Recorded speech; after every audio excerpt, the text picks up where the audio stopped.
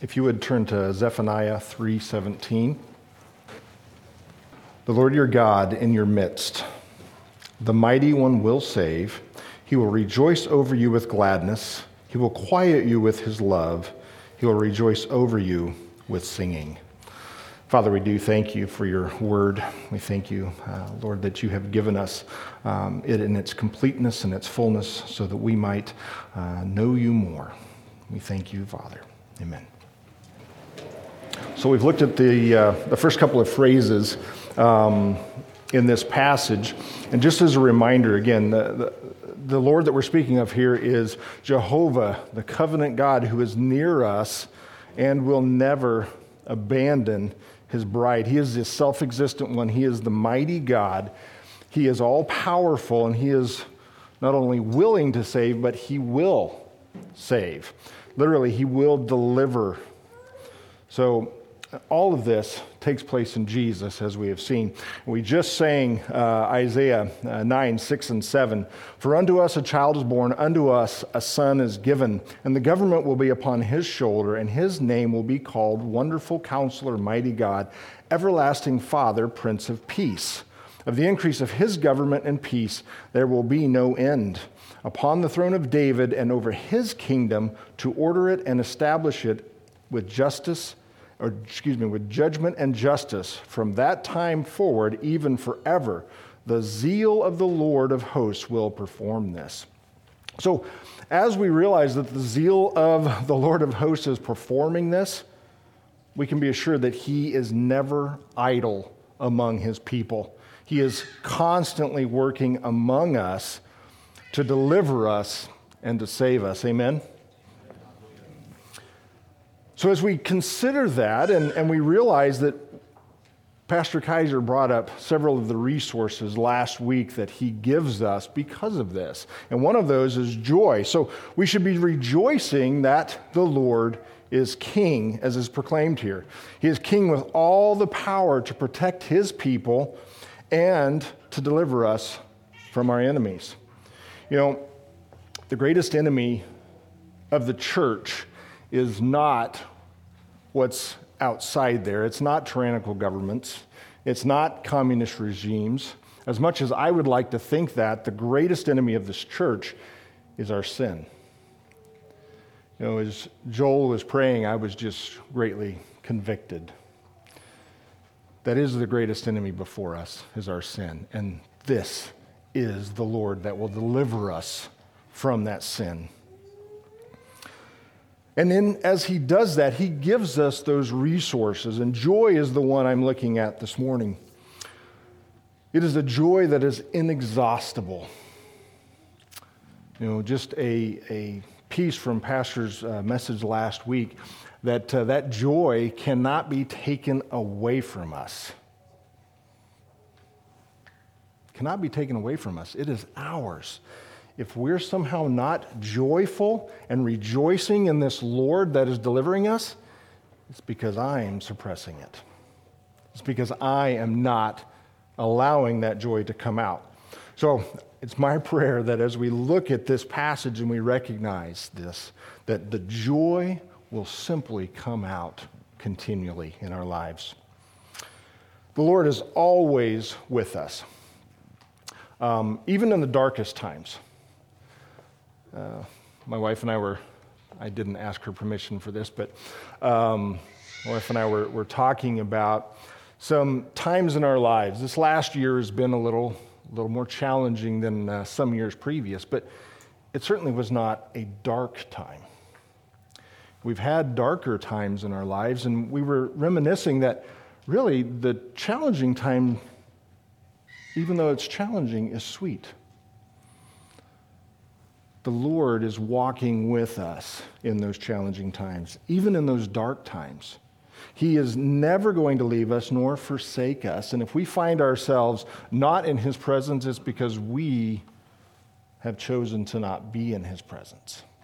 We need to be seeking his face daily because he is there always. Psalm 30, verse 5 says, "For his anger is but for a moment, and his favor is for a lifetime. Weeping may tarry for the night, but joy comes with the morning. And as we focus on that joy coming in the morning, the Lord has set us free from sin and shame, but not for our own personal indulgence, but for His service. He has set us free for His service so that we might engage in the fight that He has put before us. And He's given us all of the tools that we need for that fight. We have the Word, and we have the Spirit, and we have all of the resources, again, that Pastor mentioned last week. We need to purpose to be intentional, and we prayed about this on Wednesday. We need to purpose to be intentional about the Great Commission.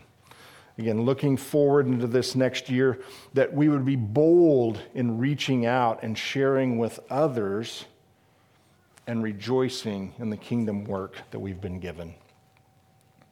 And the result of all that is the last few phrases here in this passage. That He will rejoice over you with gladness. He will quiet you with His love. He will rejoice over you with singing. When Christ's bride is secured and reassured of His presence and His protection and our purification, the bridegroom rejoices. The bridegroom rejoices. Luke 15:10 says, "Likewise, I say to you, there is a joy in the presence of the angels of God over one sinner who repents." Isaiah 62:5, "And as the bridegroom rejoices over the bride, so shall your God rejoice over you." Song of Solomon 4:9, "You have ravished my heart, my sister, my spouse. You have ravished my heart with one look of your eyes, with one link of your necklace." God Himself rejoices over you with gladness. Does that seem a bit much? I mean, the God of the universe, the Creator God that sustains all of life, is rejoicing over you with gladness. I mean, when I start thinking about that, that seems like it's pretty extravagant, isn't it? Well, He's not done yet. He's not done yet. He not only rejoices over you with gladness, but He is going to comfort you with His love. He comforts His bride with His love. He will embrace and reassure His bride. Again, John Piper says it this way. I thought he said it much better than I could. "We must banish from our minds forever any thought that God admits us begrudgingly into His kingdom, as though Christ found a loophole in the law, did some fancy plea bargaining, and squeaked us by the judge. No way. God Himself, the judge, put Christ forward as our substitutionary sacrifice, and when we trust Him, God welcomes us with bells on.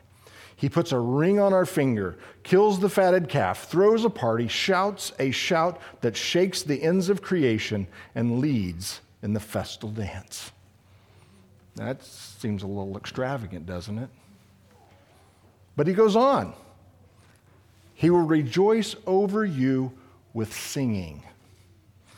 God breaks out into song over His bride as He sees us coming into His workmanship, as He sees us through Christ as His workmanship. He breaks out into song. The holy God of the universe is singing for joy over a company of unworthy sinners being saved by His grace. Surely, as we look at this, I think of this perfect pitch. I don't know perfect pitch.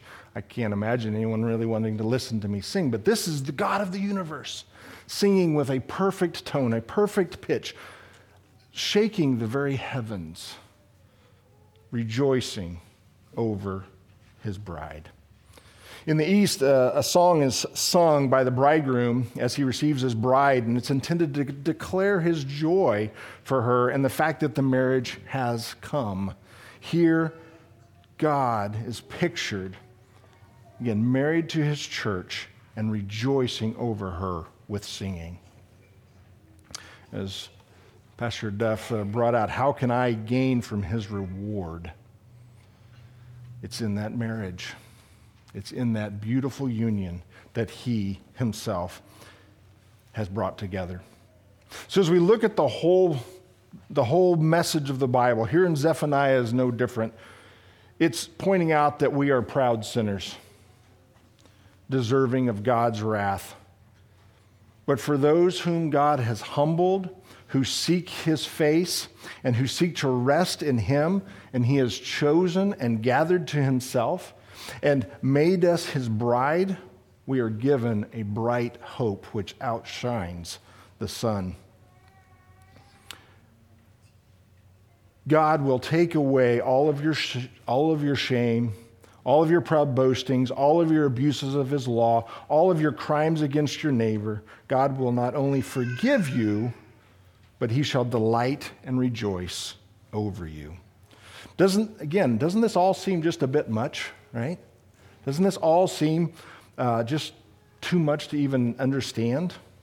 Well, it is something that we can't fully understand. But this, which seems over the top, when you think of the gospel, when you think of what transpires in the gospel, it is over the top. The good news is really gloriously good news. It is news that our sins are forgiven and that God looks upon us not with a cloud of brooding suspicion, but with joy. He has taken away your shame. God loves you. God loves his bride. And because his son endured all the wrath that you and I deserved and has now gathered you to himself, we can come to this table. We can come and enjoy the table that he has set for his glory and for his joy. So, Father, I pray that you would more and more give us an understanding of how we might share in his reward. We thank you, Lord, that you have come as an infant, Lord, that you lived that perfect life, that you, again, Father, put your son forward as that sacrifice for us. We thank you, Lord. Amen.